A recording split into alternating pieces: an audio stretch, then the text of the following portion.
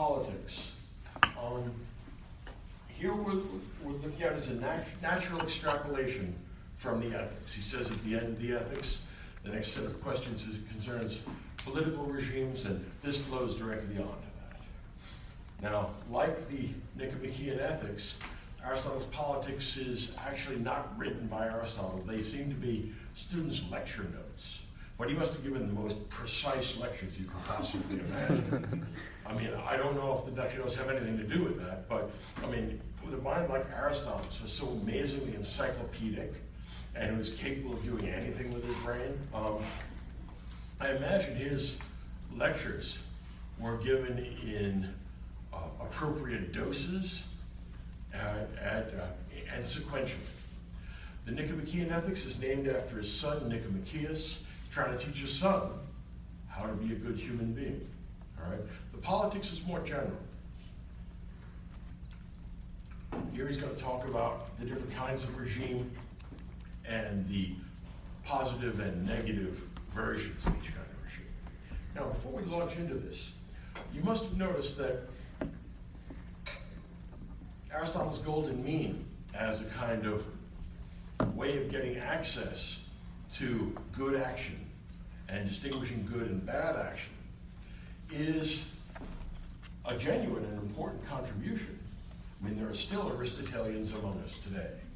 Very few, much fewer Platonists, but there still are a fair number of Aristotelians.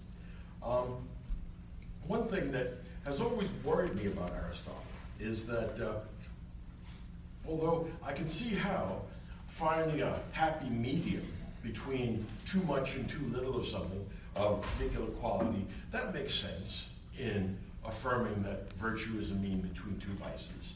But one of the problems that I have here is that Aristotle's ethics is completely self-centered.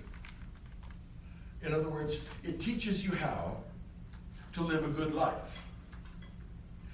It doesn't include among its virtues, as far as I can tell, things like altruism or self-sacrifice.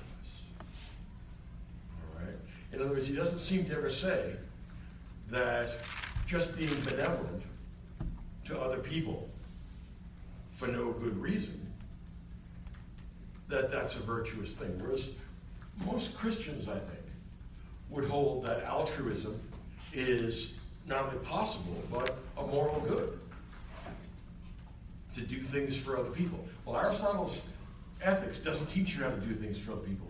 It teaches you how to do things for yourself.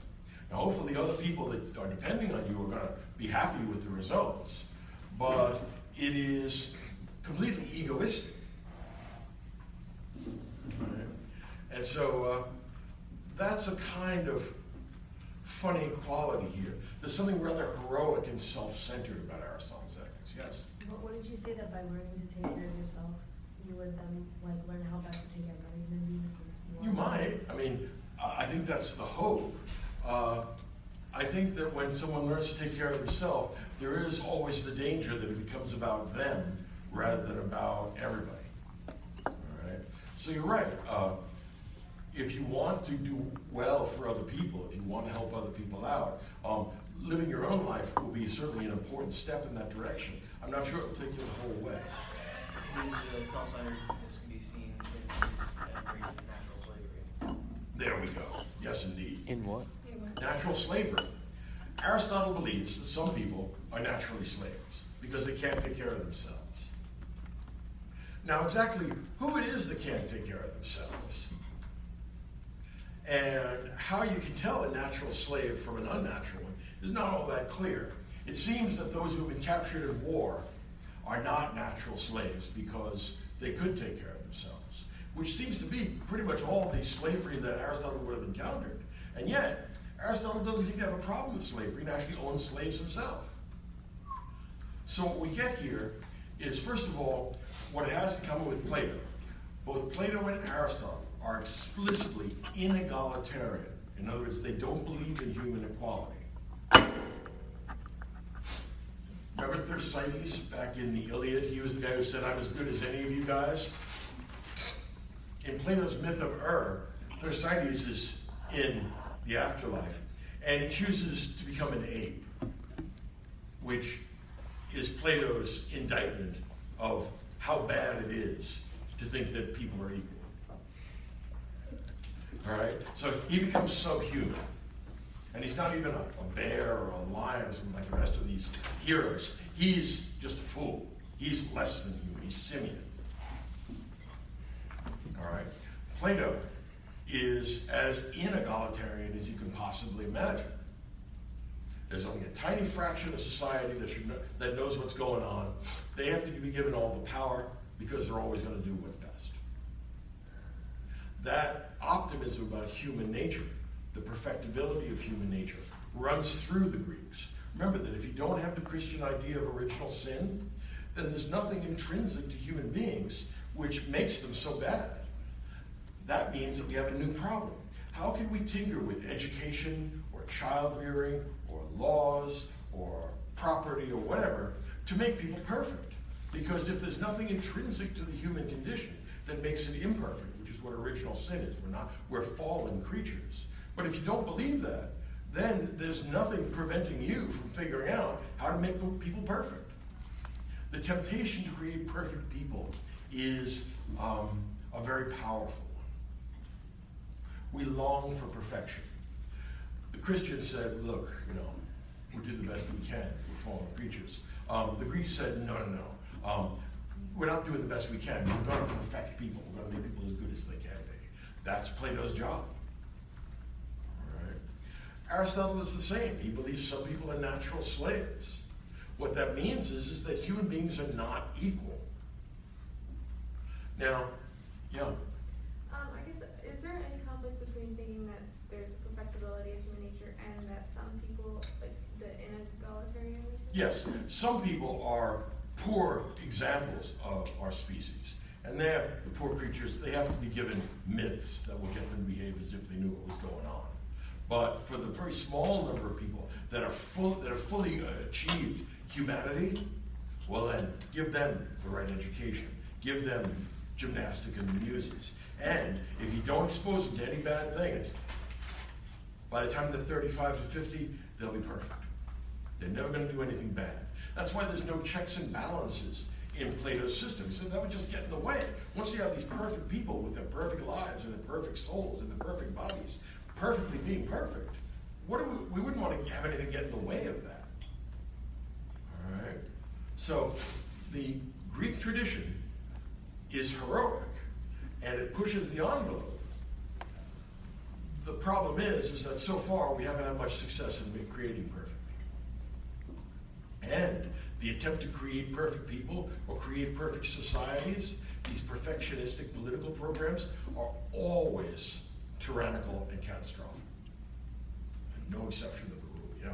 Does Plato believe that some people can't reach the higher knowledge because they're not smart enough? Right. Or does he believe that because they were born that way and that there's no way, that there's some people that are chosen and some people that are not like chosen, but... People have different abilities. Those with the greatest intellectual abilities are the greatest people. Mm-hmm. So we're going to give them the education suitable to the greatest people, and they'll become the greatest adults. So most people, it'd be something like the Olympics. Most people don't have the physical ability to compete in the Olympics. Only a tiny fraction do. All right? That's the idea. The importance of inegalitarianism among the Greeks can be seen in the fact that they invent the Olympics. Because it's all about, let's see who's the best. Let's have agon, which is conflict, source of our word agony. And then in that conflict, whoever comes out to be the best discus thrower or javelin thrower or foot racer, this is human excellence personified. Now, if we're going to move from the realm of the physical to the realm of the mental, these are Plato's guardians. And only a tiny fraction of society is as smart as Plato and the other people he wants to be guardians. And they have an obligation to run the government, not in their interest, except in a roundabout way, but rather in the interest of everybody else. All right? So the idea of human equality, which is actually a very important idea in the Western tradition, It does not come from the Greeks. There is no Greek that believes in human equality. There's also no Roman that believes in human equality. The idea of human equality comes from Jerusalem. It comes from the great Western monotheisms, Judaism and Christianity, perhaps even Islam. But the idea is this. For monotheists like us Christians, the differences between human beings, some are smaller, some are larger, some are smarter, some are dumber, some are stronger, some are weaker, all those differences shrink to insignificance compared to the awesome majesty of God. In other words, compared to Yahweh, none of our differences matter. If you come in first in the race and she comes in second, that Yahweh doesn't care. You're all worthless to God, to Yahweh. So, what this means is that the idea of human equality, which is the source of some of the greatest achievements of the West, my view is that the two greatest achievements of the West are the abolition of slavery and the emancipation of women. All right? Both of these are actually egalitarian in nature, and they do not come from the Greeks. They come actually from Christianity. The people that actually advocated for the abolition of slavery were not rationalists and scientists and philosophers of the Enlightenment. It was crackpot Protestant sects like the Quakers who thought Yahweh came down and told me I can't own slaves anymore. Now I'm not going to own slaves. I'm not going to let any of you own slaves too. Yahweh's in charge. Now people thought this was crazy, but this sort of moral radicalism is easily connected to the Christian tradition of human equality. Yeah. Some of the smart Southerners actually used Aristotle to justify what they were doing. They did. I wrote my doctoral dissertation on that. So yes, I'm aware that some of them said that people are natural slaves. Others went to the Bible, because the Bible actually, although it allows for human equality in the sight of God, it also allows for slavery. All right, both the Old Testament and the New Testament. Slaves obey your masters, wives obey your husbands. Paul couldn't be too much more clear. But latent within Christianity is something that's not latent within the Greek tradition. And that's the idea that everybody counts.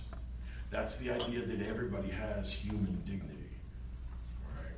In other words, for Christians, this worldly slavery was tolerable. Well, because later on, God's going to straighten everything out. And if they're good slaves, then they go up to heaven. If they're bad, they go down to hell. The same way the masters do. But latent within Christianity is the idea that ultimately no one needs to be a slave. No one is subhuman. All right? And this is one of the greatest legacies of Christianity to the West.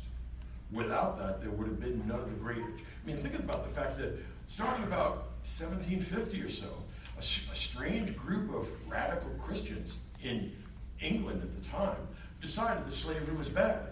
And in one of the largest historical long shots in the history of the world, these people actually came to sufficient power that they abolished slavery, first in England, then in their colonies, then all across the entire planet. Now, if you looked at that in the year 1600, you say, what are the chances of us abolishing slavery in a global sense? Pretty soon. You would have just been laughed at, because the chances of that happening on the basis of induction would have been zero. Which is, in fact, what all the Enlightenment philosophers thought. They said, we looked at history, slavery's everywhere, you can't do that, that's impractical. Zero chance of that happening. So the Enlightenment did not generate the abolition of slavery. What generated the abolition of slavery is people who would no doubt today, in today's politics, be described as religious cranks. That just got to take it where it lies. Okay. Now, Aristotle's politics is where he's going to analyze governments. And since we just went through what analysis is, he's going to find that there are different types of government based upon who has sovereignty. The one, the few, and the many. And this one, few, and many are going to be organized in good ways and in bad ways. So we have 6 permutations. Best kind of regime is a wise king, a virtuous king, perhaps not quite as grand as Plato's philosopher king, but a lawful king, a virtuous king.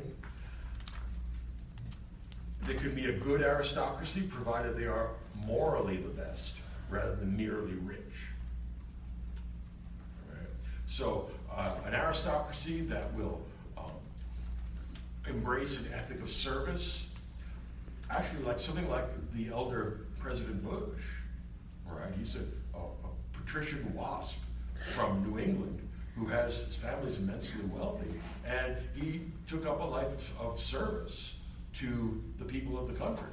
And, I don't see how anybody can object to that. No, he strikes me as an excellent human being. He didn't have to pursue money. He didn't have to pursue connections because his father was senator from Connecticut. But that's an example of a good aristocracy. The problem is that the old WASP aristocracy in America is largely dried up, and we don't have that anymore. And as a result, we have a great deal more vituperation and a great deal less self-control in our political life. All right? So aristocracies can be good, provided they seek the public good, not just their own private good at the public expense, which is the danger with an aristocracy. And of course, the many, they can be a good government too. They can be a proper democracy, provided the people are not allowed to get out of hand, that they don't exceed the bounds of moral propriety. And this is done from the background by the one and the few, all right, who influence things behind closed doors. All right. What Thucydides said about Pericles was that he lived in a democratic city, but he was the de facto king of the city. And that's why things went well, because he knew how to persuade people to do what he thought best. So it looks like a democracy, but in fact it's a good monarchy. Now with all these other regimes, with all these three regimes, we have the one, the few, and the many. We have bad regimes there too. All right. Democracy easily turns into mob rule. We've been seeing increasing amounts of that in our public life, where the alt-right neo-Nazis square off against the Antifa communists, and they fight it out. Right? This is mob rule. When they close down speakers they don't like, again, that's mob rule. That's really dangerous. It undermines the rule of law. The wrong kind of democracy is an ochlocracy. That's the actual term for mob rule. The worst kind of oligarchy is one that's interested only in the benefits to the few, not to the many. And this conflict between rich and poor is an ongoing problem in every regime. All right? And the way in which you stabilize these regimes is by not allowing the sovereign, whether it's the one, the few, and the many, to go past the bounds of the golden mean. In other words, don't impoverish those who are not in power. Don't drive them out of their homes. All right? Treat them justly. The idea is that they'll treat you justly in return, and that it's possible to dampen down those conflicts that naturally arise between rich and poor. And actually, that's really, smart advice. One of the problems that we have in America today is that the elites have largely pulled away. The top 10% in income earners and in education in America and in influence, they have largely pulled away from the rest of society. They live in small enclaves that are extremely wealthy, often they're gated communities, and they don't have to deal with the problems of the rest of the world. That generates a tremendous resentment and hostility in those that are locked out. That's what you're seeing. That's the Trump voters in the Midwest. Right? They've been locked out of that. A wisely run government, no matter what the Constitution makes us sovereign, is one that is concerned with the people that are locked out of power. What can we do to help them out? If you stop asking that question, the move in the direction of bad government becomes very quick. And of course, the worst kind of government is the inversion of a monarchy to a tyranny. All right? That's where the tyrant only pursues his own good, but those are intrinsically unstable. And most tyrants, I mean, there are a few that die peacefully. Most of them, though, end up with their head on a stick, right? Because they provoke people into breaking down the government because it's tyrannical. So what we want is stability, and stability is achieved by pursuing a notion of the common good. One of the problems in America today is we have largely lost an idea of the common good. People talk about what's good for my interest group or for my particular identity group. When in fact, if you want to pull society together and lessen the degree of discord, what you want to do is say, look, there are some things that are common goods, good for all of us. Things like, for example, avoiding water and air pollution. That's everybody's advantage. It's something everybody should do. There are other things that we should be able to identify, but an idea of the common good is absolutely essential to prevent a society from breaking into factions. Remember what happens with these factions. The canonical story is the story of Corcyra and Thucydides. Words change their ordinary meanings, and eventually the only people can agree upon is that the rich are going to kill the poor and the poor are going to kill the rich. And then they do. All right? So a decent concern for the well-being of those who are not in power is actually the smartest thing you can do if you want to hold on to power. And a decent respect for other people's well-being. One way of achieving that would be the golden mean for a ruler. Right. Don't be too hard on them, don't be too easy. Right. Find a median amount of whatever sort of action is proper and have a sense of proportion, have a sense of limits. One of the things that often gets to ruling groups, whether it's the one, the few, or the many, is that once they realize how powerful they are, they decide there aren't any limits. And what you get there is the Melian dialogue. All right. So, all right. Aristotle is going to examine constitutions, and they're going to be real and imaginary. Plato's imaginary regime in the Republic and the laws get talked about. And Aristotle has a good question to ask about this. He says, look, property is actually a very handy institution because people take care of what belongs to them. And they are concerned with the maintenance and well-being of what belongs to them.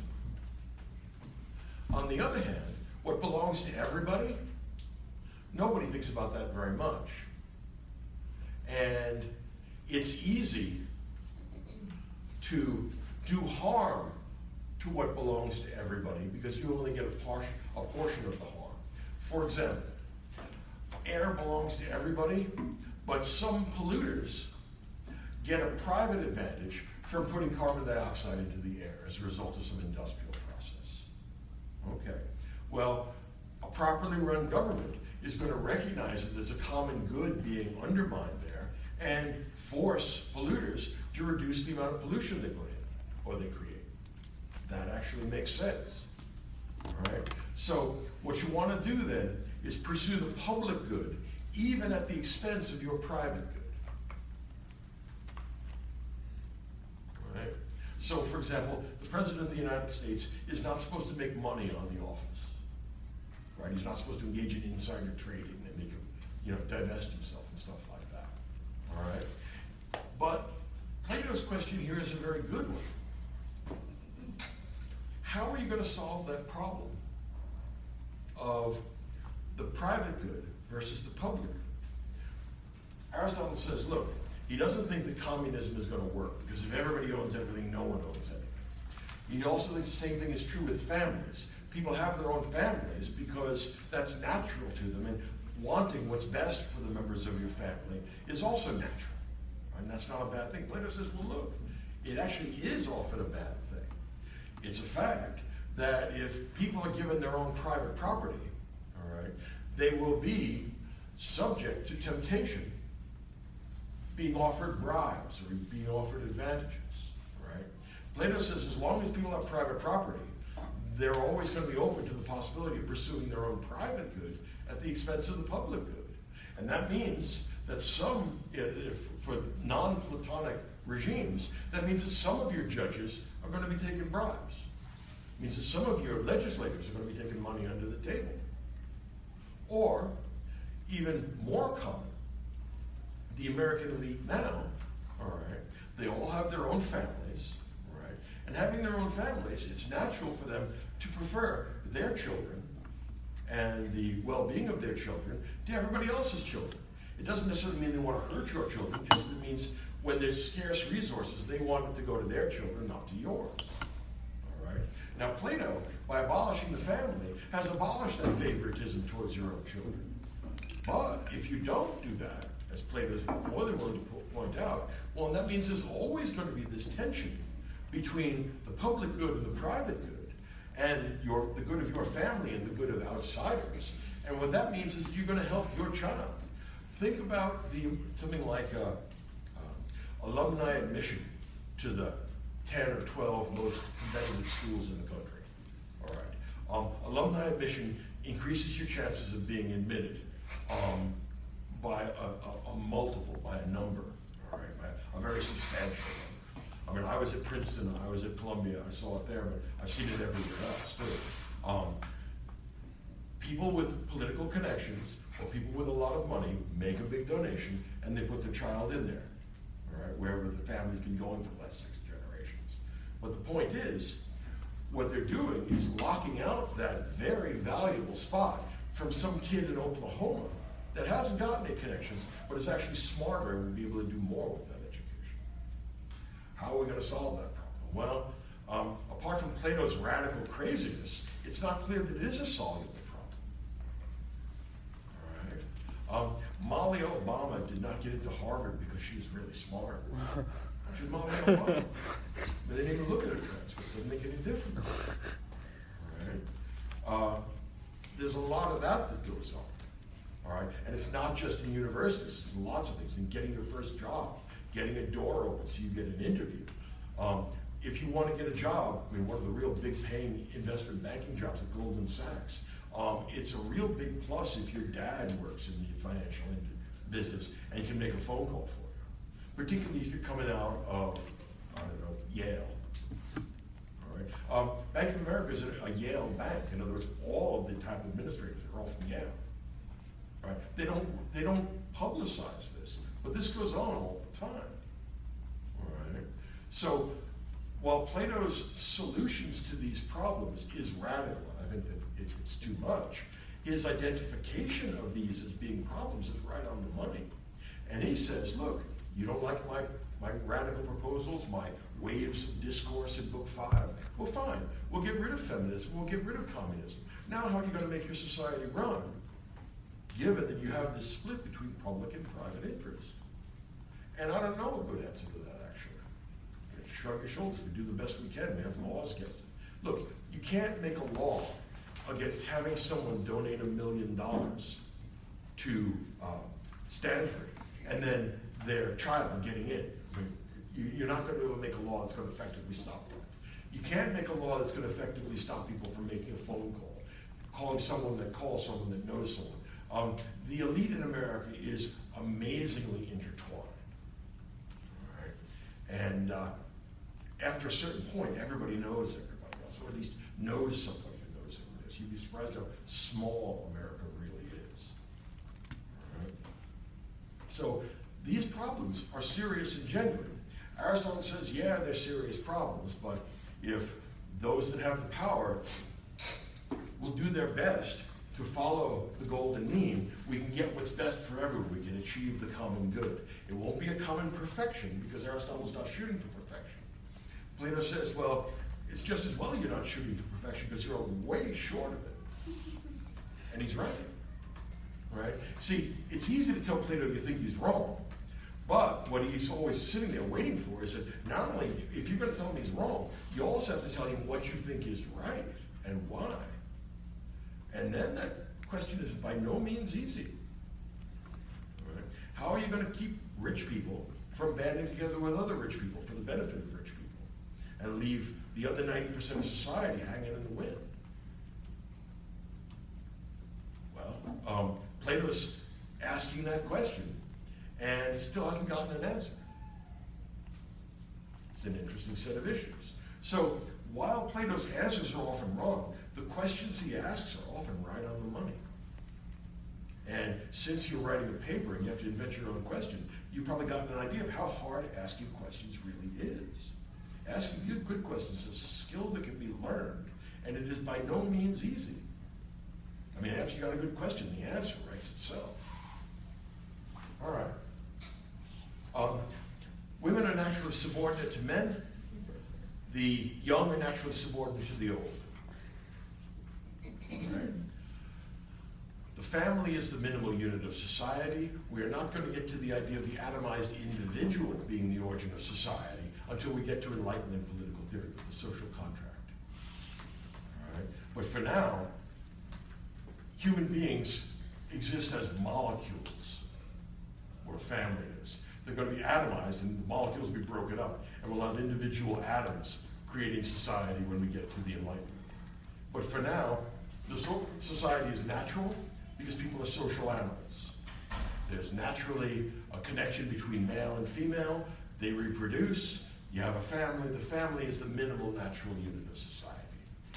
Put a bunch of families together, you get a community, and from a community, you can get a state or a government, right? A bunch of communities together, or villages, rather. The point is that since human beings are social animals, politics is natural, government is natural, and in the same way that the human flourishing or the human good was a fact of nature, there's also a fact of nature about when a society is well run. A society is well run when we give to everyone distributive justice according to what they deserve. Not equal shares, because that would be egalitarian, but that aristocrats are going to get more than slaves. But everybody gets something. Everybody gets their minimal needs met and something more in the case of the favored classes. All right? So we got the one, the few, and the many. We got the good versions of those regimes and the bad versions of those regimes. He criticizes Plato and criticizes also examples of real constitutions in the world, from Carthage, from Crete, and from Sparta. That's the kind of thing that Plato would never do. Plato's not interested in any example of anything. All right? Aristotle says, well, look, examples actually can make things clearer. They can actually explain things. Plato says, oh, look, I don't want to get involved with you about definitions, but believe me, I'm not going with examples. Essences, we have to have that. I don't know. Aristotle says, look, if you can give essences, that's great. But if you can't, we'll have to give something that'll make do for now. All right? Remember that Plato's idea of essences, they work particularly well with grand, excellent things like the form of beauty, or the form of the good, or the form of the true. But when it goes down to more mundane, prosaic, and unheroic things, essence doesn't seem to work very well. For example, you know the Humanities, right? Where he says, is there an essence of hair and mud? What would essential mud be like? How much water would relate to how much earth? Well, I mean, for perfect mud. I mean, capital M, ultimate, essential mud. What the hell are we talking about? There's no such thing as, I mean, I don't see any reason to believe that there's such a thing as essential mud. Better still, hair. Now, this hair, this form of hair, this essence of hair, doesn't have any accidental qualities. So it's not going to have any color. It's not going to have any length. It's not going to have any texture. It's not going to have any style. And it's not going to be located on anyone's head. So let's contemplate now. Colorless, lengthless, textureless hairosity.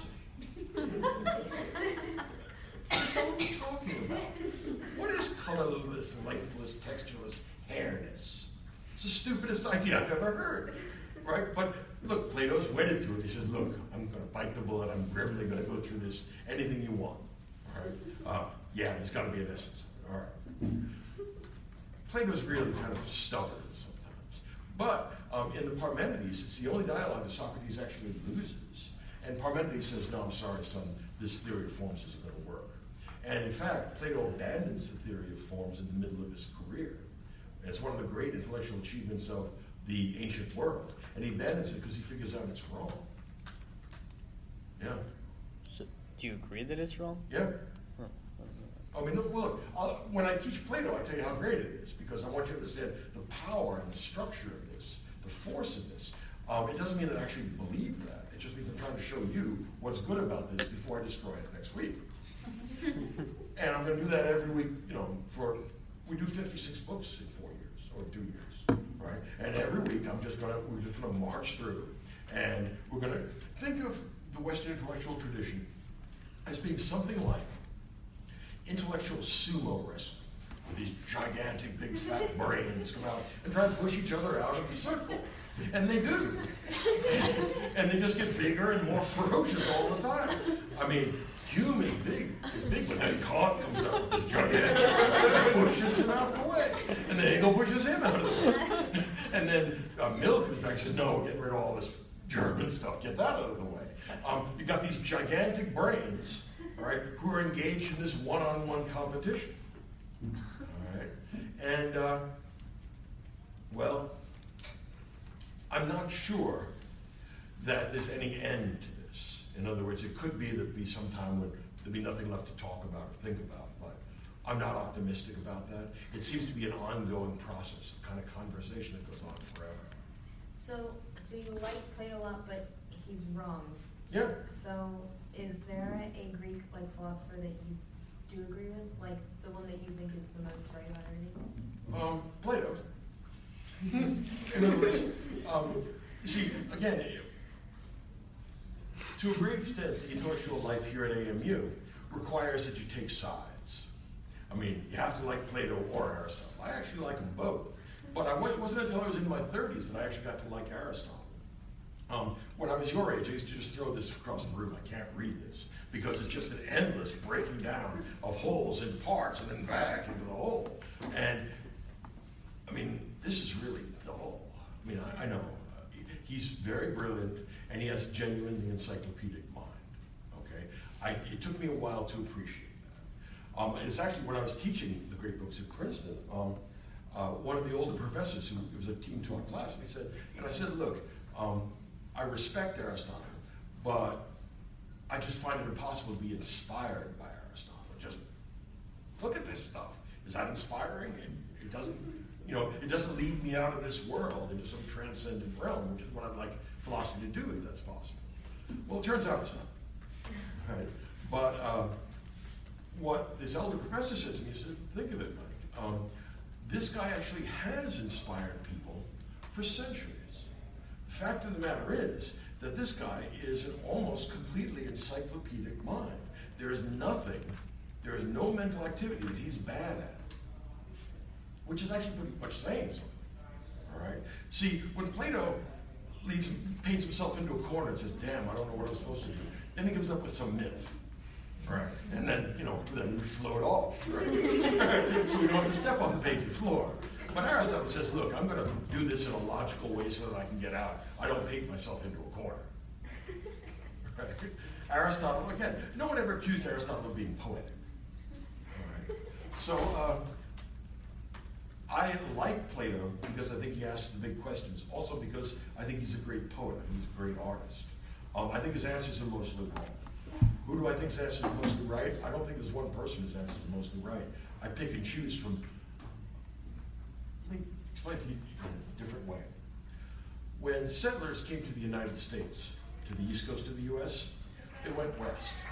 Usually what they would do is they would go into an area that had been taken from the Indians, but now it's depopulated, and they'd set up a homestead, they'd cut down a bunch of trees, they'd plant some crops, they'd build a house, and then when things had settled down 10, 15 years into this process, often what they would do is sell to the next generation of immigrants who had come in, said, look, this has already been cleared, you can go right to work here, we got a house and everything. They would sell that cleared land and they would get more money for it because it was worth more, because it was cleared. But then what they would do was something greater. They would set fire to their house, because they're just little shacks.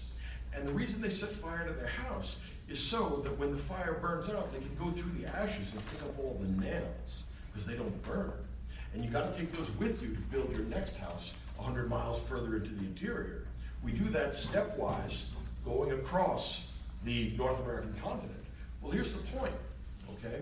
What we're looking to do in the history of philosophy is burn them all down and see what doesn't burn.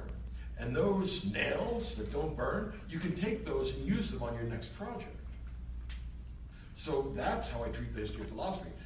My lecture on a given topic explains to you why this is great, or why this is a breakthrough, or why this is really amazing. The next class is the summa response to this, which shows why this is completely wrong. All right? But in every case, the stuff I include always leaves some nails. We always get something from it. And that's what the history of philosophy is like. What we'd like to do is someday create a perfectly mental house. There's no such thing. Or at least, if there is such a thing, we're not capable of doing it, I don't believe. But it doesn't mean that we can't make progress and accumulate nails and make ever bigger structures. Just that none of them last forever, because nothing human lasts forever. Right? Okay.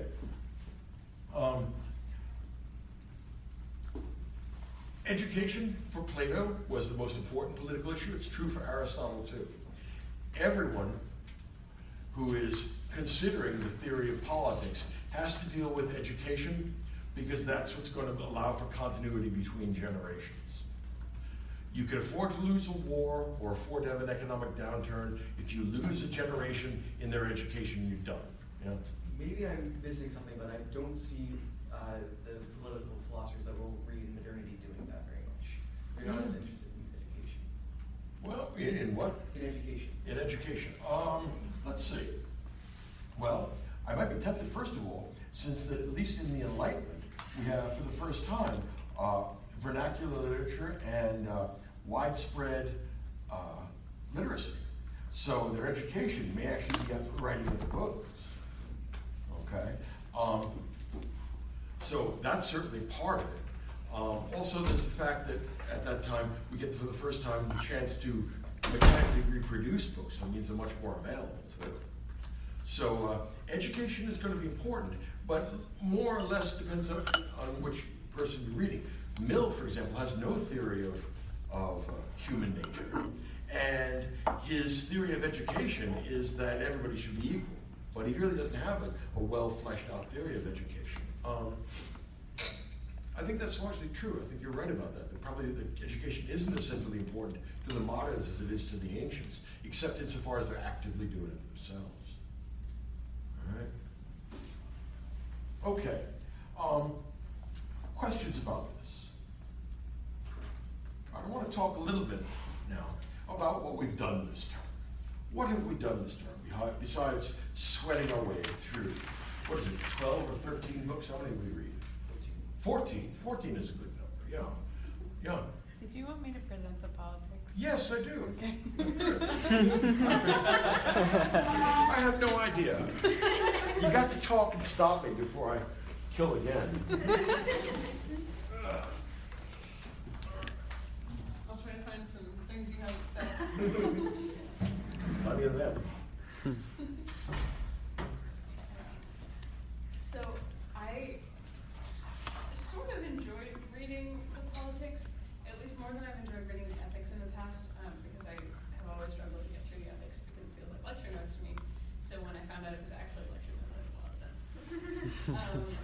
But the parts that weren't just like kind of obsessive breaking down of like whole, I did find really interesting because he's talking about the pursuit of the good life and how we do that practically. And that's one of my frustrations with Plato, is that it's like, this is great, but I don't see any way that this is actually going to help, even in the contemplation of the good, because it's so far removed from human experience. So when you started talking about how the city is a community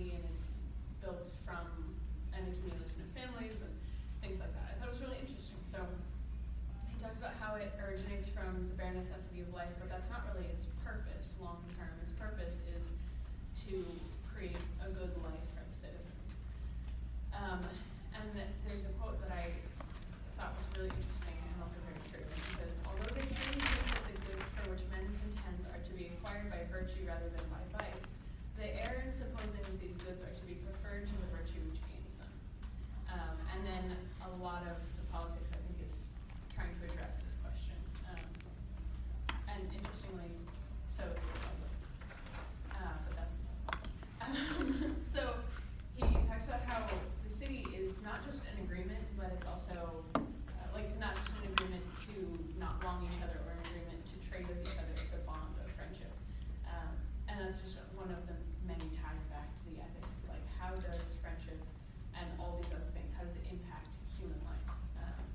He said, wealth and freedom are necessary for the state to exist, and honor and valor are necessary for it to exist well. So then how do you apply this to the regime? And one way is through differentiation, that everything has to, not everything, but there can't just be complete unity. Otherwise, I really like the metaphor that if you have complete unity, the harmonies collapse into just one melody, and you lose what differentiates the song. And you're not self-sufficient anymore either. But you're seeking virtue, you're seeking the good life, and you have to have enough means to make that possible. And that's, I think, part of the reason he talks about preserving leisure for the ruling class. And that's not something we really talk about nowadays, so it really struck me that leisure is necessary, and the ability to contemplate and the freedom to contemplate and participate in political life is necessary for a well-functioning city. And then that happiness for the individual is the same as that of the state, or at least the good of the individual is the same as that of the state. And I think he would say those are the same thing. And applying the whole golden mean thing, he talks about how there's danger in every form of government. And there, I don't know if my translation is the same as the one that you guys used, but mine said that he says democracy is it's like the most ideal perversion or something, or like the least harmful perversion of government, which is kind of pessimistic, but probably realistic. That it's all perverted one way or another, and how law is the mean that people are looking for. When they want virtue in society, they're looking for law. So then how do we get good law? How do we get a good government? And he pointed out how he's like all about inequality. And it said inequality is thought to be and is justice, but only for unequals. So it's like, you're unequal, you're getting unequal things, deal with it. And that is like how he applies it to the different forms of government. And then the ruler has to be a man who's capable both of human virtue and the virtue, or like virtue of the man and virtue of the citizen, which are different things, because the virtue of the citizen is a part of the virtue of the man as a whole, but not the other way around. It's like a whole square and rectangle thing. And so the ruler has to be able to do both. He has to be able to lead and be led. And that this reflects, ideally, if you can pull off the form of government that's not perverted, you have, for example, an oligarchy, or not an oligarchy, an aristocracy that takes care of the many, because they're also capable of that kind of virtue. The most tolerable perversions. And he had, I thought, a surprising amount of praise for democracy. After everything that we'd heard, I was really surprised. And so he said not to live as a man is to live as a slave, and freedom is the mark of a man. So if you don't have freedom, you're not living as a man, you're living as a slave. And we know he thinks about slaves. And women. I disagree with a lot because we use about women. I thought it was really interesting that he said whether men or women rule, the result is the same. And I didn't really understand why he was saying that, because that was kind of the only example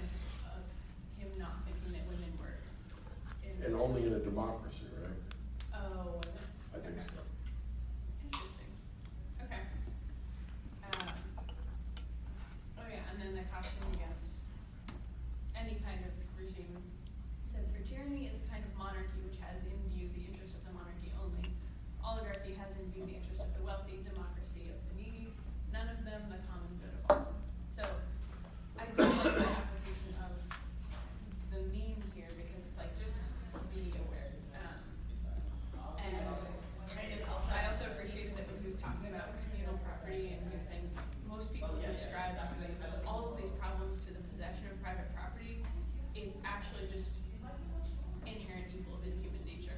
And it's not private property itself, it's that human beings are law. And I don't know, that's something that I've found to be true. And so the education in the city is to train natures not to do more, or not even to desire more than is moderate, so that they're doing what's good for the city, and they're trained in the virtue necessary for whatever the kind of government is in that place. And then they're taught to preserve the law, to be obedient to the law. And even if the law is slightly flawed, it's better, or it can be better, to preserve that rather than overthrow it and get in the habit of disobeying the law and wanting to constantly change it. And I suspect that's something that Plato would strongly disagree with. And he would probably say it's better to overthrow it and institute the perfect form, because being obedient to something flawed is worse. So, I don't know. I can't imagine what their conversations must have been like, but probably pretty argumentative. Excuse me. So then at the end he's talking about what do you need to do, like the last thing that you need to do. And on top of education, he says you need to be able to identify and choose the right end for action, and then act on that, and have the tools necessary to act on that. And then it's not available to everyone in the same way that perfect virtue isn't available to everyone, so you shoot for the mean. And I don't know what the implications of this would exactly be for ancient Greek society, because it, like, at least this is the first time I've noticed any of the people we've read saying, like, you can shoot for what's good, but you can't always make it, and that's kind of good enough. So I imagine that this could have a lot of positive and negative consequences, in that people might start looking at how do you compare, how do you find the reasonable mean, but also I could see how it would lead to people just kind of settling for something that's not good enough. But I enjoyed reading it in a way, but not all of it. Yeah, not all. Thank you, thank you. All right.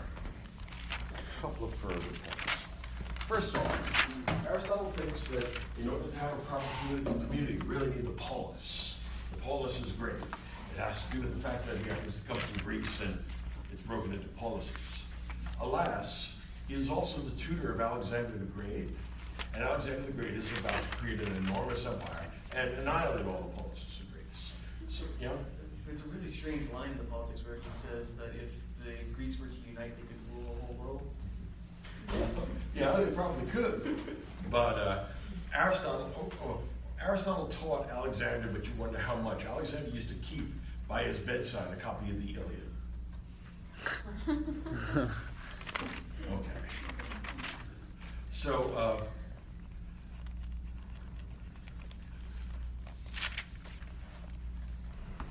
Aristotle is writing at the end of an era.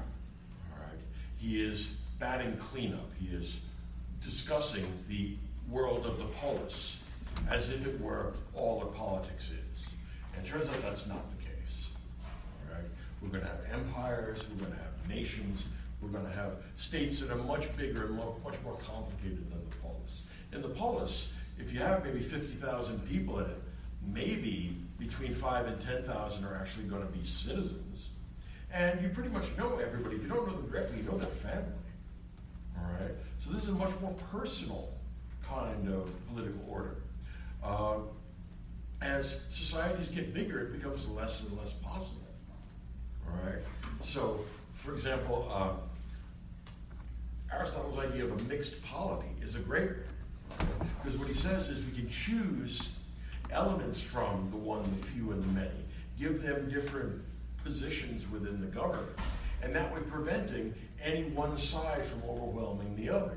Again, that contributes to stability, all right? Gives each element of society, the one, the few, and the many, some say and some influence, but not complete influence, which is actually advantageous in stabilizing the political order. All right? One thing you should keep in mind as far as politics goes you want to win in political conflict, but you don't want to annihilate your opponent. The reason why is that if you utterly defeat your opponent, you're going to leave them with nothing to lose. And the most dangerous opponent you're going to have is somebody that has nothing left to lose. All right? So it is wise not to drive your opposition to despair. In other words, know when to ease up. And that actually involves phronesis.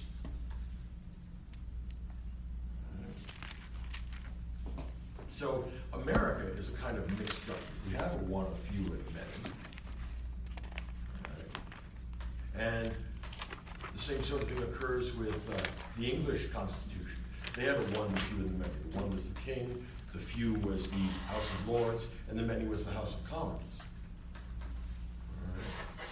Later on, as the political theory of the Enlightenment develops, they're going to get rid of all that Aristotelian stuff that is between the few and the many, and it's just going to be the many. And that's what leads to the English tradition of bicameral legislatures and the French tradition of unicameral legislatures, because they've killed off the king and the aristocrats. All right. Sometime when I have a little free time, I'll explain to you how that generates all the systems of political parties in the world currently. Just that distinction. It sounds like a small distinction. It's not. It turns out to be huge. But I don't have the time to embark on that now. Sometime, if you just get me at the end of a short lecture, maybe I'll just go up and I'll show you how that works. But a long time ago, I figured out how political party systems work. I never wrote it up, but if you want, we can. I don't care. Just something you can do. Now, with regard to your papers, all right? Many of you have been in contact with me. Hammer it out. Once you have a question, you're in good shape. Do your best to collect everything together, pull it together. What I was trying to do this term was to enable you to read Plato, because I think Plato is the key intellectual figure of ancient Greece. Aristotle is, I might be tempted to say, the first great Platonic heretic. All right? And look, I think there's much to say for Aristotle. In other words, the guy is amazingly intelligent and amazingly comprehensive. All right? But in my view, not only is Plato a greater artist than Homer, I'd be even tempted to say a greater artist than Shakespeare, but that's just me. He's also a greater philosopher than anybody else prior to Aristotle. In other words, you read what their philosophy is like. They can't touch Plato. And in addition, I think he's one of the creators of one of the great world religions, which is what I think Platonism is. I think Platonism is something like monotheism for intellectuals. And that's what you sort of think yourself to it. You don't have to have one of those tolle lege experiences where God reveals himself. Instead, you're going to climb the ladder of beauty. You're going to have a little chat with God once you get up there. All right? But the argument that I'm making in my history of the world is that Platonism is one of the great world religions and deserves to be connected to things like Hinduism or Confucianism or Christianity. It's a belief system, all right, which emphasizes the transcendental and is monotheistic, but the God of this religion is not a person, doesn't have personality, doesn't have feelings, doesn't love you. All right? The form of the good is completely indifferent to the one. It sits there, sending in all the goodness and all the intelligibility. It's like the sun, if that helps. But if you think about it, that helps not at all. So what you find out is that this form of the good is this really great thing. It's so good that it's the goodest thing there is. And not only is it the goodest thing there is, but it eternally is what it is and not anything else. And also, no one has ever seen it. Okay. It sounds to me like what we're getting here is an attempt to worship reason, or something very much like that. And yeah, I think this is a religion. In other words, if you try and hold on to this just as a system of philosophy, well, the answers are almost completely wrong. Or at least that's my best understanding. On the other hand, the questions are permanently important. And what it does is offer us an alternative to the, how can I put it, the pre-intellectual, pre-philosophical religion of Homer. Homeric religion comes from Science 1.0. Platonic religion is actually a response to Science 2.0. They say, look, you need a religion to have a politics, to have a government, to have the world make sense. Plato's going to supply us with that in the form of myths. Now, of course, his views actually change over time. By the time he gets to the end of his life, the last dialogue he writes is called The Laws. And The Laws has completely abandoned the theory of forms and completely abandoned the idea of the philosopher king. The reason why is that Plato thinks that the criticism that's been leveled at the theory of forms is called the third man argument. It comes from the Humanities. He thinks it's dispositive. Just look, it was wrong. And that takes a truly astonishing lust for truth. In other words, he's created arguably the greatest intellectual achievement of the ancient world. And once he became convinced that it was wrong, he turned his back on it. He gave it up. It's like Aquinas with his mystical experience turned his back on the Summit. And like Wittgenstein decided later in his life, well, my first book was completely wrong, but you guys don't understand that. All right. The greatest philosophers only want the truth. And the desire for that exceeds any lust in the sexual sense. Like I said in the dialogues, dialogue with Socrates is soul sex. All right? And it is the most powerful of things that can connect souls. All right? I mean, nobody is more seductive than Socrates, and no one is more chaste. But if Socrates has been messing with your brain, if you keep on going back to that, he's in charge. You realize what Alcibiades says at the end of the symposium. It's like a snake that once it bites you, it does whatever it wants with you, because once you're bitten, you're stuck. And it takes over your life and does stuff to your brain. It did it to me, it's done it to him, and it's done it to a couple of you as well. I've been talking to you about, no, because you've almost stopped into my office. You're all worried about your questions, but all of you are thinking in a way that suggests that these books have changed the way you think. All right, it's very clear in the way you talk and think. Now we'll see how it comes out in the essay, but these books, if you read them right, will change your life. And yeah, that's why I think this is the most important thing that gets taught at universities. I mean, it's nice to learn how to earn a living, but it's also nice to learn what life itself is, what the human condition is. So here's the deal. Write your papers, hand them in next week. There's a due date on your syllabus. I would recommend that due date. If for some reason that will not work, then you can send me an email telling me when you will have it in, but it can't be too late because I will not be able to grade you then, and that will not be good. All right, so I want you to write a paper. If you've got a topic, go to work on it. If you haven't, hammer away. And if you need some help, shoot me an email. I'll see what I can do for you. All right? But next term, we're doing the Romans and the Christians. All right? And some of that I will photocopy and somehow get you a copy.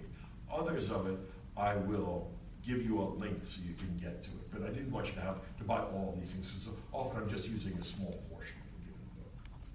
All right? Questions about this? Yeah. So our first reading over break is going to be something you're going to email us? Oh, I'll tell you. Oh, yeah. There's no chance of me forgetting that. Yeah. And the papers have to incorporate all the books? I would like them to, although if it doesn't, it doesn't. You know, how can I put it? Use phronesis.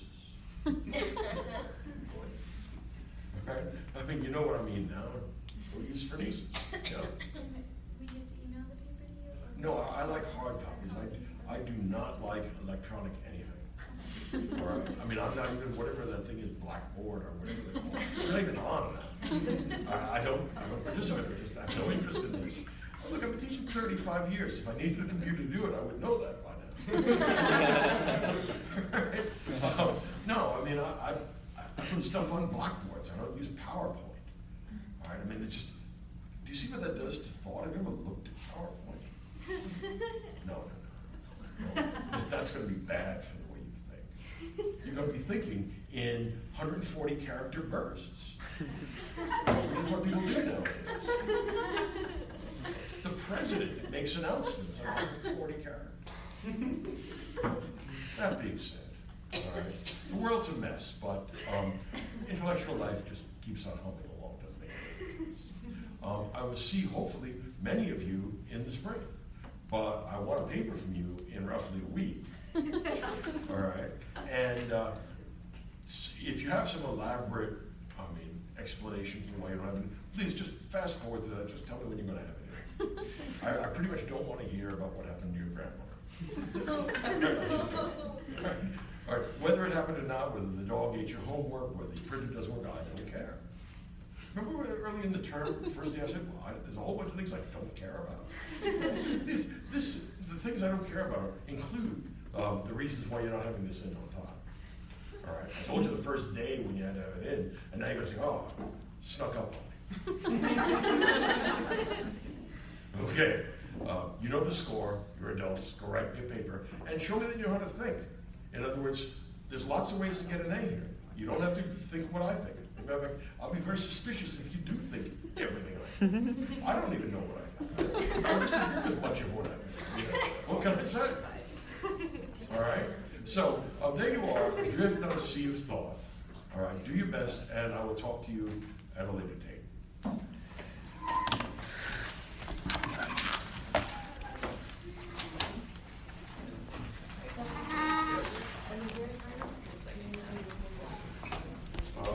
Thursday.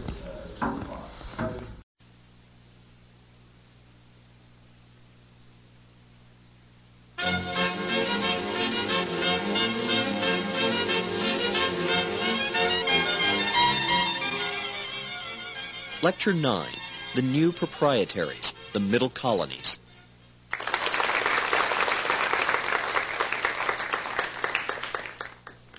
I'd like to talk about the middle colonies, New York, New Jersey, Pennsylvania, and Delaware, and to see if we can't find some underlying similarities within these heterogeneous communities. To a great extent, the middle colonies are defined by what they are not, as opposed to what they are. They are not as reliant upon slavery as the southern colonies, the Chesapeake, and in addition, they're probably more urban than the southern colonies. On the other hand, unlike New England, the middle colonies are less nucleated, less organized around churches and individual towns, and in addition, there's much more religious heterogeneity in the middle colonies than we find in New England. So, to a great extent, the middle colonies are a geographic expression, and it's not easy for historians. And as a matter of fact, it has been a very vexing problem for historians to find some central core of the middle colonies which allows us to designate them as a region for reasons that are not merely geographical.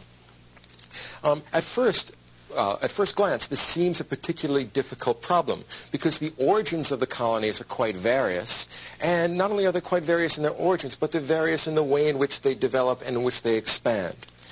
New York and Pennsylvania are the two most important of the middle colonies. Delaware and New Jersey are rather secondary, and if we look at New York and Pennsylvania in particular, we will find a great deal of dissimilarity between the two. Now, in the case of New York, it's first settled by Europeans in 1624, and the Dutch make the initial landing there. They find that the Hudson River is a likely vehicle for trade, and in addition to that, it seems that they can build defensible outposts on the islands at the mouth of the Hudson River, and this results in the founding of New Amsterdam. Now, New Amsterdam is a very tiny settlement. There are not a tremendous amount of people there. It's primarily a trading outpost. The Dutch didn't have a tremendous volume of settlers moving across the Atlantic Ocean. Their first concern was to establish commercial outposts, which is why they go up the Hudson River and eventually found not just New Amsterdam, but also the city that will become Albany, New York. Now, although the Dutch settled in Manhattan, in fact, they only settled a tiny fraction of it, which gives you some idea of the smallness of their outpost. Those of you who have ever been to Wall Street or who perhaps work on Wall Street, well, Wall Street used to have a big wall on it, which is how it got the name. And the wall was intended to keep Indian raiders out. And if you stop and think about what a tiny fraction of Manhattan is south of Wall Street, the Battery and a few other large buildings now, you realize the Dutch outpost was very, very small. And one of the reasons why the lower part of Manhattan has so many unusual twists and turns in its streets is due to the fact that Dutch cow paths were the original grid for lower Manhattan. It's quite clear if you go back and look at the evidence in terms of architecture or geography, how small and tenuous the Dutch settlement was. Now, in addition to trying to set up commercial outposts, particularly for the beaver trade with the Indians, the Dutch tried to establish very large land grants across the valley of the Hudson River. And these were called patroonships. And this was an attempt by the Dutch to do something analogous to what the English were trying to do, to replicate in the New World a sort of quasi-feudal social structure. In other words, large land grants would be made to specific individuals who were given the land on the assumption that they could bring over a given number of colonists. The idea being that they would improve the land, that the landowners, the patroons, would be able to extract a surplus from them, and that the Dutch would get a colony which was ready-made at a minimum amount of expense. So one of the things that should be noted in the initial Dutch settlement of not just New York, but the whole Hudson River Valley, is the fact that very large land grants will be made, and this will have an important influence on the further development of the colony later on. Now, the Dutch colony at New Amsterdam was short-lived. There were a series of trade wars between the Dutch and English because trade and commerce is the lifeblood of political life. Between 1661 and 1664, the English conquered the Dutch, took over the colony, and of course they fought back and forth for a number of years. The Dutch reoccupied the colony in 1673 to 74, and then it was finally surrendered to a Dutch, or rather to an English official, Sir Edmund Andros, in 1674. It remained English thereafter. So it wasn't until 1674 that it became permanently English, and in particular it became a proprietary colony. The Duke of York lent his name to New York. That's why it was changed from New Amsterdam to New York. And because it was a proprietary colony, it was founded around the idea of making money. The business of proprietary colonies was to enrich the proprietors and to create an established society which would generate future income streams. So to a particular extent and with a very definite force, the proprietary colonies, both New York and Pennsylvania, are concerned with the turning of a profit. They are going to be largely commercial colonies. Now, in the furtherance of these commercial ideals, or these commercial intents, the New York legislature put together a Charter of Liberties in 1683, and this would allow for things like equality before the law, and it would allow for things like trial by jury. It was essentially a libertarian document. It was annulled and not accepted by the English authorities in 1685, but the idea was that these commercial men were interested in creating a political and governmental organization which will further their property interests, further their commercial interests, and establish things like equality before the law and the sanctity of contract and things like that. So they were looking for a great deal of autonomy, but at the same time a great deal of security. They wanted a minimum amount of outside interference, and they wanted a certainty that they would be able to keep their property. Now, let's contrast that with the origins of New York with the origins of Pennsylvania. It's worth considering that Pennsylvania had relatively few land grants that were large. Small household farms, 40 acres, 60 acres, 100 acres, were much more common in Pennsylvania. In 1680, a grant was made to Sir William Penn, who was the father of the William Penn that came to Pennsylvania. He established a frame of government in 1682, which was rather like, and certainly influenced, the Charter of Liberties that we found in New York in 1683. And what Penn wanted to do was particularly to establish religious liberty. Penn was a Quaker, and Quakers were persecuted in England at the time. They were not a respectable brand of Protestantism at the time, and for that reason, Penn was hoping to create in Pennsylvania an area which would be free of religious inquisition, free of religious bigotry, which would allow for, at least for all Protestants, to live together in harmony. So he emphasized the idea of freedom of religion and freedom of conscience in his frame of government, and it was revised over the years, but the idea of religious toleration was very important in the history of Pennsylvania, and for that reason it attracted not just Quakers, but Huguenots, and Anglicans, of course, and in addition Baptists and Lutherans, a whole collection of various Protestant sects settled in small family farms in Pennsylvania. In that respect, it was quite different from the pattern of settlement that we saw under the Dutch and later under the English, which granted very large tracts of land in the development of New York. Now, by 1701, a Charter of Liberties had been written for Pennsylvania, which included many of the great liberties that became celebrated when America became its own independent country. Things like freedom of assembly, freedom of speech, freedom of religion were all built into the Charter of Assemblies, and this maintained itself as the Constitution of Pennsylvania right down to the Revolution. So from 1701, the hand of Penn was seen in the establishment of certain kinds of civil liberties, and this tradition was very important in developing the expectation of civil liberties that was characteristic of the American Revolution. Now, in addition to this tradition of civil liberties, particularly this idea of freedom of religion, Penn was an international thinker, and that was very, very important. In other words, Penn was a very broad-minded individual. He had traveled considerably in Europe and knew that there was a great deal of religious persecution going on in Western Europe, and that this made possible an increasing population for Pennsylvania if he could persuade Germans or the Dutch or the Swedes or even the French Huguenots to come and settle in Pennsylvania. And this did turn out to be a great attraction. The idea of religious liberty brought many different nationalities and many different Protestant sects to Pennsylvania. So Pennsylvania from the very outset was intentionally international and intentionally multi-sectarian.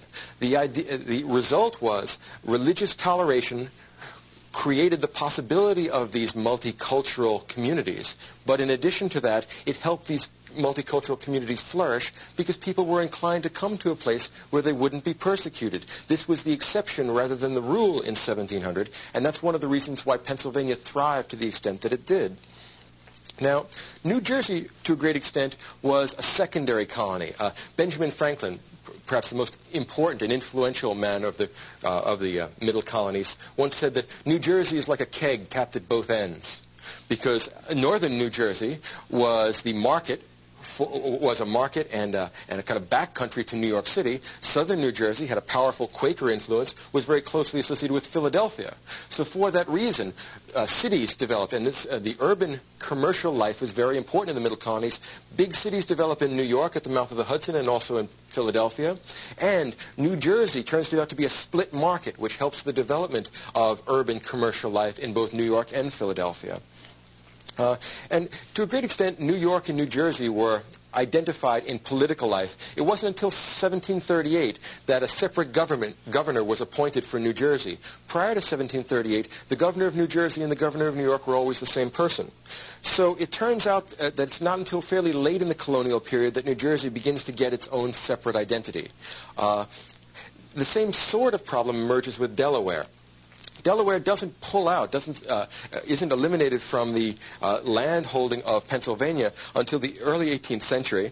And although the Assembly in Delaware begins to meet in 1704, Pennsylvania and Delaware had the same governor right down to the Revolution. So the two key states in the middle colonies are Pennsylvania and New York, and to a great extent this is a function of the fact that they had commercial urban life, which allowed them a great deal of political influence in the hinterland. So if you look at Pennsylvania and New York, you are looking at the most important elements in the middle colonies. Now, It's important to think about the process by which people would go about settling the middle colonies. And for the most part, rivers are unusually important here. Because rivers gave an easy access to the backcountry, and easy access both to the Indian trade and to unpatented, unclaimed land, they were very attractive to the new settlers. And if you stop and think about it, those of you that have driven Route 95, or those of you who have driven, say, the New York State Thruway or the Pennsylvania Turnpike, know full well how hard it would be to get anywhere if you didn't have highways. Now imagine the first colonists coming to New York State, or coming to New Jersey, or coming to Pennsylvania. How are they going to get away from the coast?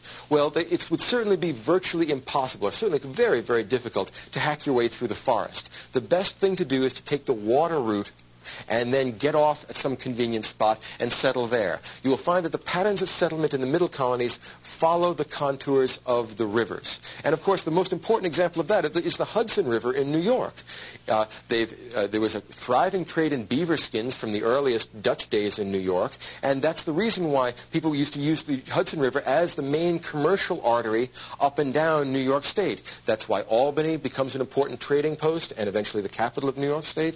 And that's also why most of the big land grants are made on the banks of the Hudson River. Things like Livingston Manor, all right, Cortlandt Manor, Rensselaerswyck. All of these go back to the early colonial period in New York when giant manors were being laid out, huge tracts of land. In addition to the Hudson River, the Delaware River was very important. The Delaware River had a combined ethnicity of Swedish Lutherans that had come in very early. They had tried to establish a new Sweden about the same time that the Dutch were establishing New Amsterdam, and they met pretty much the same fate because the English came in and overwhelmed both New Sweden and New Amsterdam, but the Swedes stayed there. If you drive down Route 95, you will see at the bottom of Pennsylvania, Swedesboro, and obviously that name goes back quite considerably in the history of Pennsylvania. So in the Delaware River, you find Quakers, because they are so important in the settling of the middle colonies, and also Swedish Lutherans. In the Susquehanna River, that is largely settled by Germans. German Lutherans, German Mennonites, and Moravians settle up and down the Hudson River, and you may mistakenly believe that simply because they spoke German, that they were quite a cohesive group.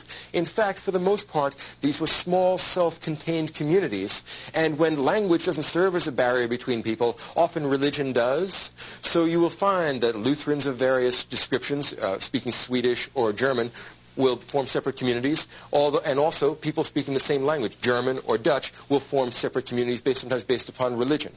So what we find in the middle colonies is a heterogeneous grouping of people that to a great extent form separate communities.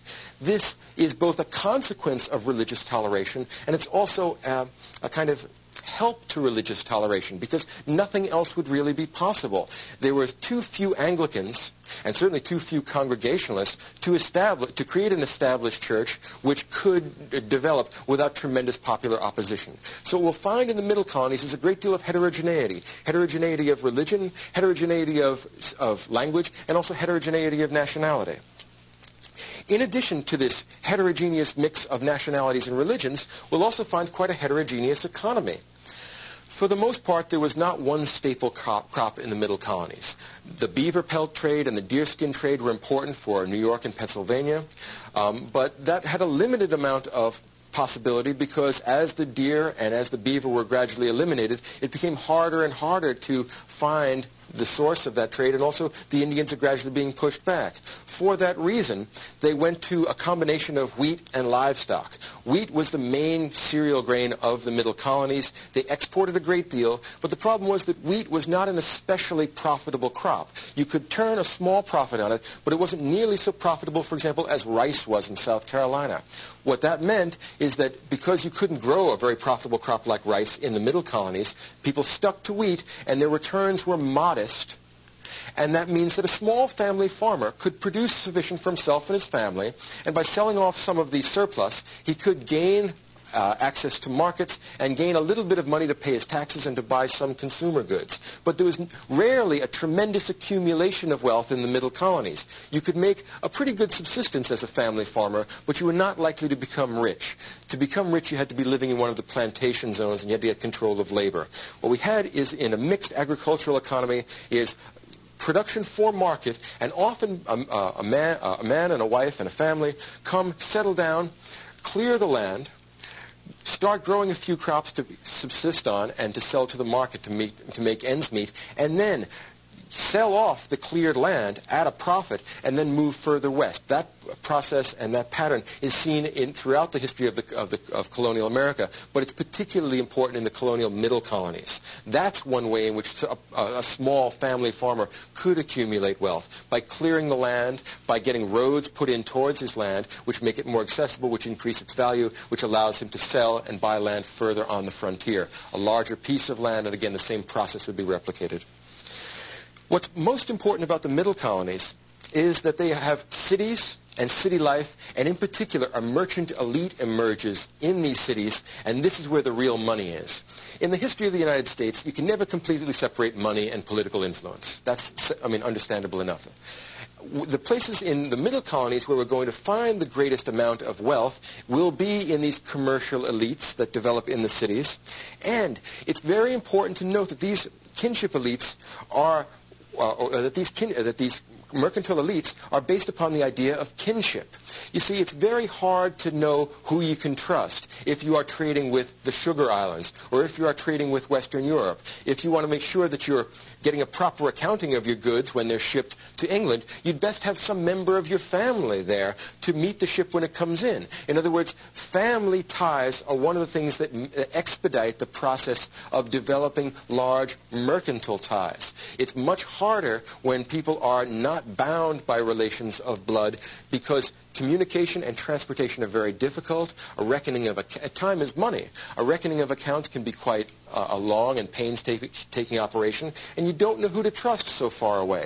If someone says that your goods were damaged in transit, unless it's your brother or your son or your father, how do you know whether to trust them or not? If someone signs on and swears an affidavit, how do you know he's not taking money under the table? Corruption is too easy given the relatively primitive communication and transportation system. That's why kinship networks are very important to the development of these commercial elites. Now, in addition to these kinship networks that we find in both Philadelphia and New York City, we're also going to find that the social structure will be very good for small family farmers. People that come over from England or from other parts of Western Europe, from France or from Germany, often are desperately poor. Remember that, for the most part, the people that come to the United States were losers back at home. Very rarely does the king of any country decide to go and start a farm in Pennsylvania. If you are doing great back in Western Europe, there's no reason for you to want to leave. In other words, America is the kind of cast-off, to a great extent, of Western Europe at this time. What that means is that the people coming to America, assuming that they're not enslaved, are coming because they are desperately poor and want to try a fresh start. Because of their poverty, often they had to come over as indentured servants. Now, an indentured servant would come over and would not be able to pay for his passage, which was quite expensive at the time and also quite dangerous. Come over on shipboard, and the captain would sell him as part of the cargo, would sell him for a limited amount of time, usually 7 years, and the indentured servant would work for someone in the colony for 7 years, and the person who bought the indenture would pay the captain a given price, and that would compensate the captain for the cost of moving the indentured servant over to the New World. Now, that process was quite common. It was probably more common in the 17th century than in the 18th century. And in the 18th century, a new form of indenture develops, which is very important for the peopling of the middle colonies because it was one of the most popular ways of having people come to the middle colonies. Remember that very few people, particularly poor whites who are going to work with their hands, very few of them want to go to the South because they don't want to compete with slave labor. So, understandably enough. On the other hand, very few of them, unless they're Congregationalists, want to go to New England because of the fact that New England has that religious homogeneity, doesn't allow for very much in the way of religious freedom. So if people want religious freedom, and if they want a chance to to better their lot economically, the middle colonies was the place to go. And a new form of indenture comes in. It's called redemption. And the people who engage in this are called redemptioners. And for that reason, the middle colonies get a name as being the best poor man's country. One of the great books on the history of colonial Pennsylvania is called The Best Poor Man's Country. And this book shows the ways in which a poor individual could come to Pennsylvania and do tolerably well. Probably wouldn't become the analog of a millionaire, but could have a fairly comfortable life, far more comfortable than they would have had at home. Now, redemption is different from an indenture in the following way. If you have a little bit of money, and particularly if a family has been working for some months trying to get up the cost of passage, and a ship is leaving, what you would do is pay part of the passage and become a redemptioner rather than an indentured servant. So if it costs £10 to cross the Atlantic, you could put up £3 or £5 and say, for the balance that is owed to the ship captain, I, and more usually I and my family, will become redemptioners. So if a man and wife and several children were to cross, they still had a balance left on the cost of their passage. They would say, I will redeem that cost when I get to Philadelphia or when I get to New York. What they would do is something like this. Instead of being sold, instead of being a kind of chattel, being sold by the ship captain, they would be allowed to go ashore, and they would be given either a week or a month, some small period of time in which to strike the best bargain that they could. Now, since they weren't obligated to do the full 7 years as an indentured servant would, often redemptioners would come to the New World and would only be obligated, they could get a good deal. Remember that the control of labor is key throughout colonial America, and the price of labor is much higher in colonial America than it is back in Western Europe. So you can sell your skills and the skills of your family and children at a relatively high price, and you will have only a small amount of time to redeem. So often a redemptioner would come to Philadelphia and sell his services and the services of his family for 1 year, 18 months, 2 years. And for that reason, it was possible to get a very quick start in life. You come in, the balance of your passage is paid to the captain as soon as you sign your redemption certificate, and then you work for somebody for a year. If you do that, you can come in, and then once you finish your year, go back, settle on attractive land, and become a small subsistence farmer. Not only will you make subsistence, you'll be able to feed your family, but you will, in addition, be able to sell some for market, gradually accumulate wealth as your land is cleared, and then start the process of extending the frontier once again. So the Middle Colonies got the name of being the best poor man's country, and that's probably, there's a certain degree of truth in that. In addition to that, there was very little slavery, which is also quite important. Slavery was mostly confined to the Chesapeake and even to a greater extent to the lower South, South Carolina. And since slavery was rare and generally only found in the urban areas, there wasn't too much competition between free labor and slave labor that kept the wages high, which was always of great concern to people that would be working with their hands.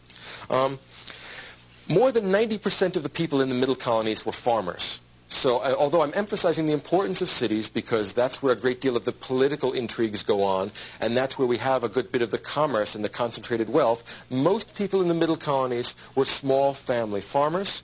And except in New York, which had a great deal of tenant farm, or a great deal of large landholding and some degree of tenant farming, most of the farmers in the Middle Colonies owned their own land. And that, of course, was the great goal for many people coming to the colonies. They wanted to own their own land. It was a land-hungry society. Now, I should emphasize the heterogeneity of the Middle Colonies, particularly both religious and ethnic. We had New England Congregationalists who had been gradually extending the borders of New England to the point where most of eastern Long Island, things like Southampton and Southold, are settled by Puritans, or Congregationalists rather, Yankees. In addition to New England Congregationalists who were in northern New York State and also in Long Island and also in northern New Jersey, we also have the Dutch Reformed. Remember that the Dutch had never been completely displaced, particularly from New York, so there's a considerable number of Dutch Reformed churches in the valley of the Hudson River. In addition to that, there's quite a few Dutch in Delaware as well. Quakers had always been important in Pennsylvania and the southern part of New Jersey. And there are Quakers also in Delaware as well. And Anglicans are to be found in every colony, but there were never any substantial number of them except in the cities. Cities were the center of political control. The Anglican Church was the established English church. So most of the Anglicans to be found will be found in those commercial centers. And in addition to Anglicans, there are Presbyterians. We have Scotch-Irish eventually in the back country of all of the Middle Colonies. There's a sprinkling of Baptists, particularly in New York. And there are even a few Jews and Catholics, although there are very few of those. There are some Sephardic Jews from the Dutch times that remained in Manhattan. But for the most part, there weren't very many Jews or Catholics. Toleration then meant toleration for Protestant denominations. To us, that may sound somewhat sectarian, but in fact, for the place and the time, it was actually a step forward in religious freedom. So for the most part, there was a considerable degree of religious toleration. But stop and think about it. What choice did they have? With the Dutch Reformed and the Baptists and the Anglicans and the Quakers, there was no way to effectively create a state religion. It was very hard to avoid the need for religious tolerance. Now, once the Great Awakening occurs, and the status of ministers declines even further because many of them are attacked for being cold, many of them are attacked for being unreconstructed and not being sufficiently enthusiastic, as the status of ministers declines, the possibility of creating a religiously homogeneous society becomes essentially a non-question. For that reason, this heterogeneity will lend itself to the development of, first of all, factional politics, but second of all, to a sort of tolerant conception of politics which doesn't try and force things into one cultural mold the way which we saw, say, the history of New England. Now, if it is true that Penn was onto something in establishing religious toleration, that he was a forward-looking man as well as being a humane man, it's worth looking into the kind of factions that do emerge between the proprietors and the people who are living in these colonies. Now, in every case, a proprietary colony has contradictory imperatives. The proprietors want to make money, and they want to make money now in their lifetime. The people that colonize the society don't want to ship money back to the proprietors. What they want is the capital to remain there so that it can be used to further develop what they understand to be a wilderness. So there's always a certain degree of tension between the colonists and the proprietors, and for that reason, factions inevitably emerge. And these factions will primarily be centered in the cities because that's the locus of political power.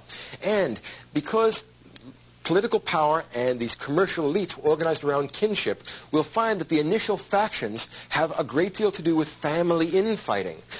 Many of the great families of New York, for example, used to have all kinds of factional squabbles throughout their history, and they could only unite when they were trying to argue with the proprietors or when they had some common enemy. But if you think about names like Rensselaer and Schuyler and Delancey, if you know Delancey Street in southern Manhattan, Livingston Street in southern Manhattan, Clinton, Hunter, Morris, all these famous families used to jockey for political preferment and position, used to try and get choice landholdings, choice positions within the colonial government, and they used to intermarry to a great extent.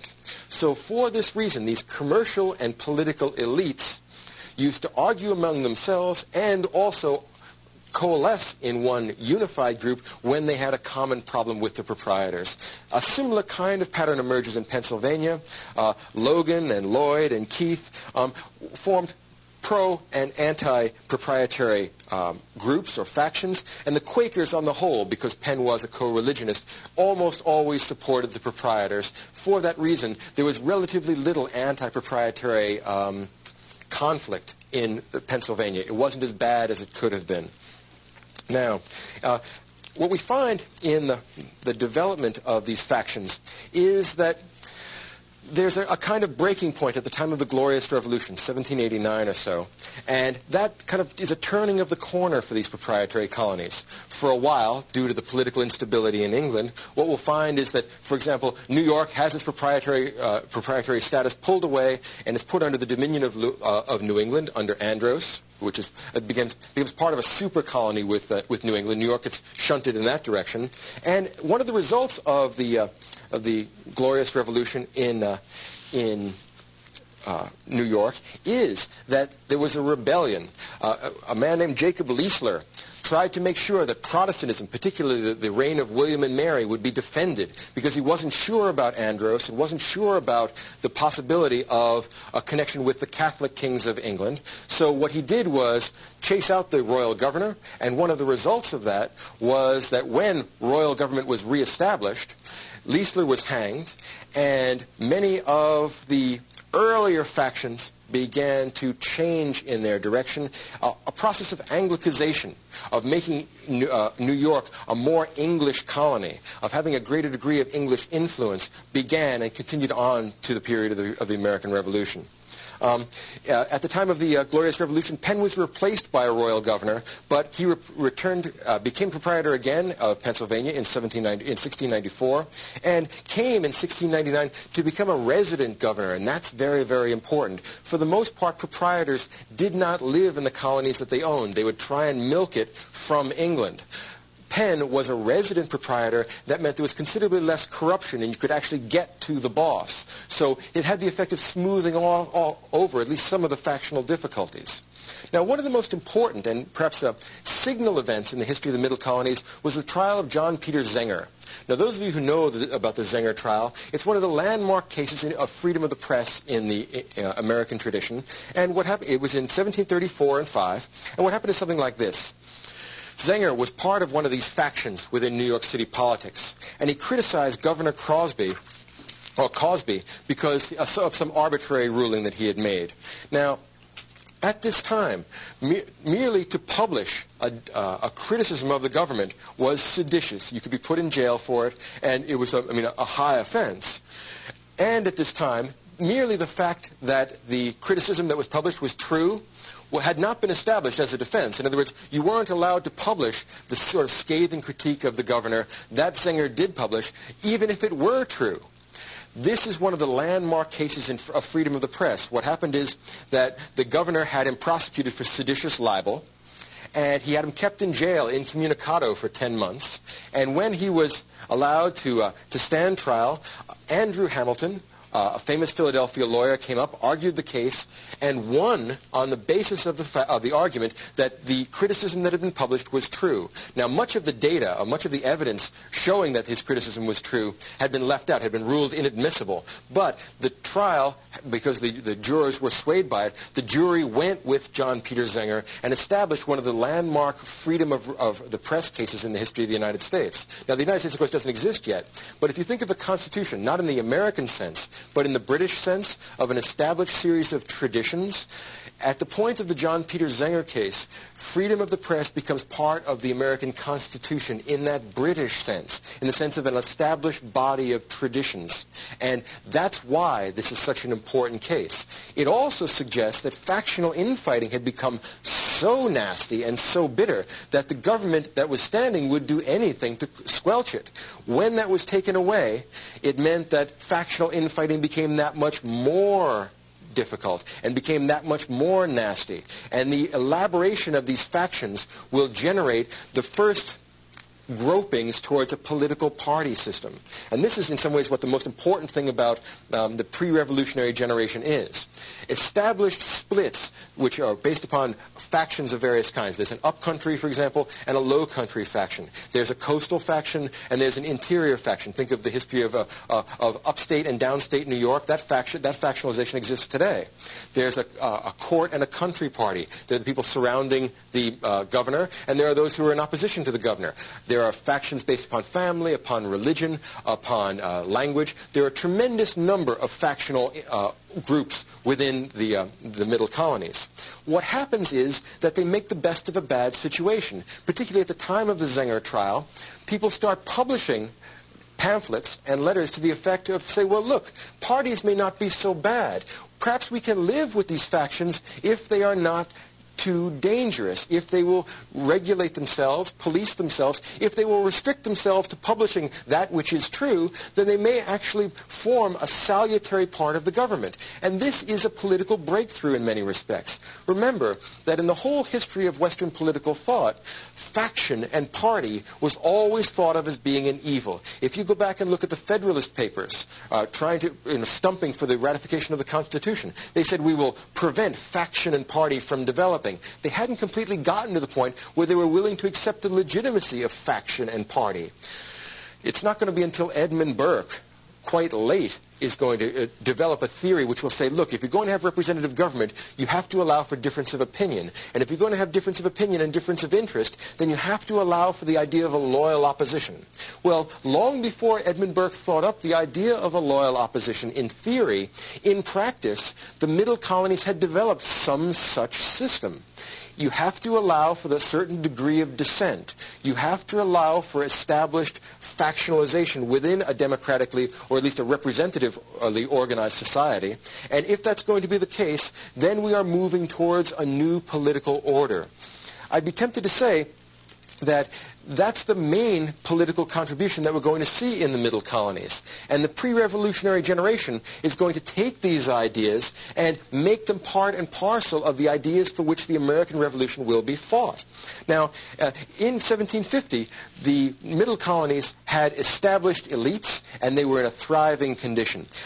Between 1700 and 1750, the population in the middle colonies had doubled every 25 years, and their economies had just gone off the charts.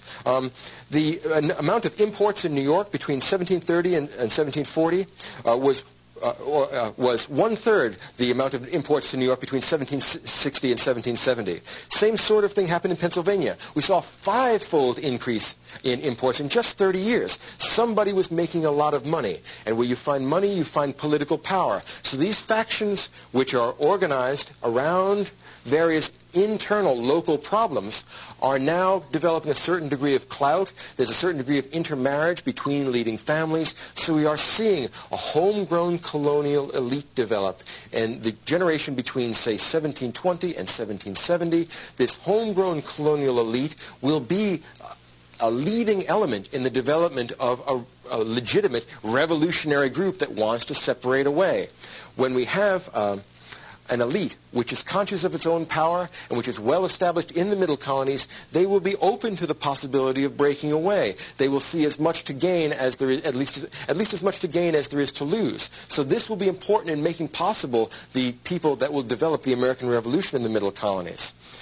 These self-conscious colonial elites are family-oriented, they're largely commercial, and you can see actually in the development of the University of Pennsylvania, it starts as an academy in 1751, and the development of Columbia University, which starts in 1754. This is exactly the time when these homegrown, well-established elites have said, now let us have our own educational system. That's another way of establishing a sort of cultural separation from the mother country. So the development of system of institutions of higher education in Philadelphia and New York in the 1750s in some ways signalizes the development of the power of these homegrown elites.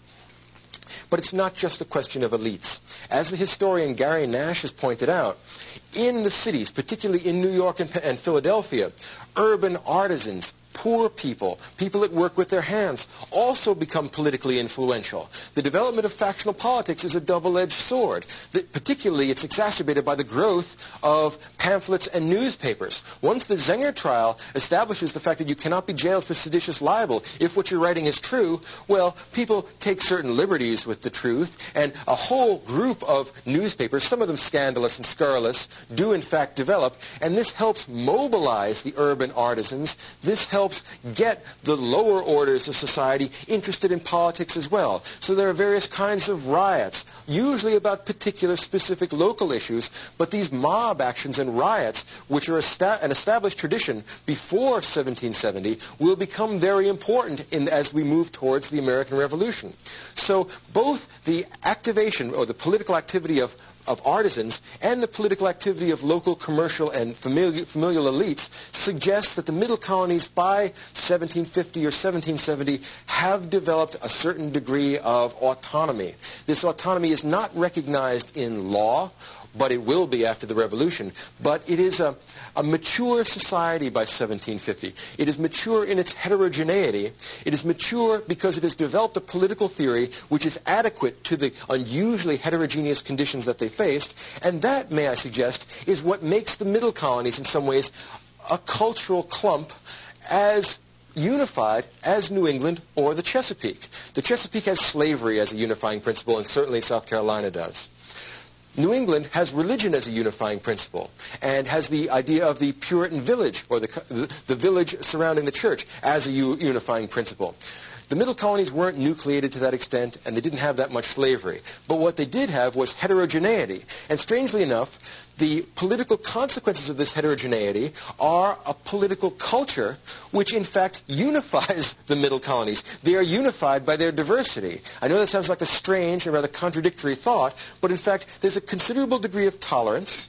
There's a considerable degree of factional infighting, but it's not taken to the point of civil war, which is what the criticism of factional infighting had always been, that it leads to civil war. In fact, they managed to create the first loyal opposition in America. And the idea of a loyal opposition is an enormously sophisticated thought. It takes a great deal of political maneuvering and political thought and political work to make a loyal opposition possible.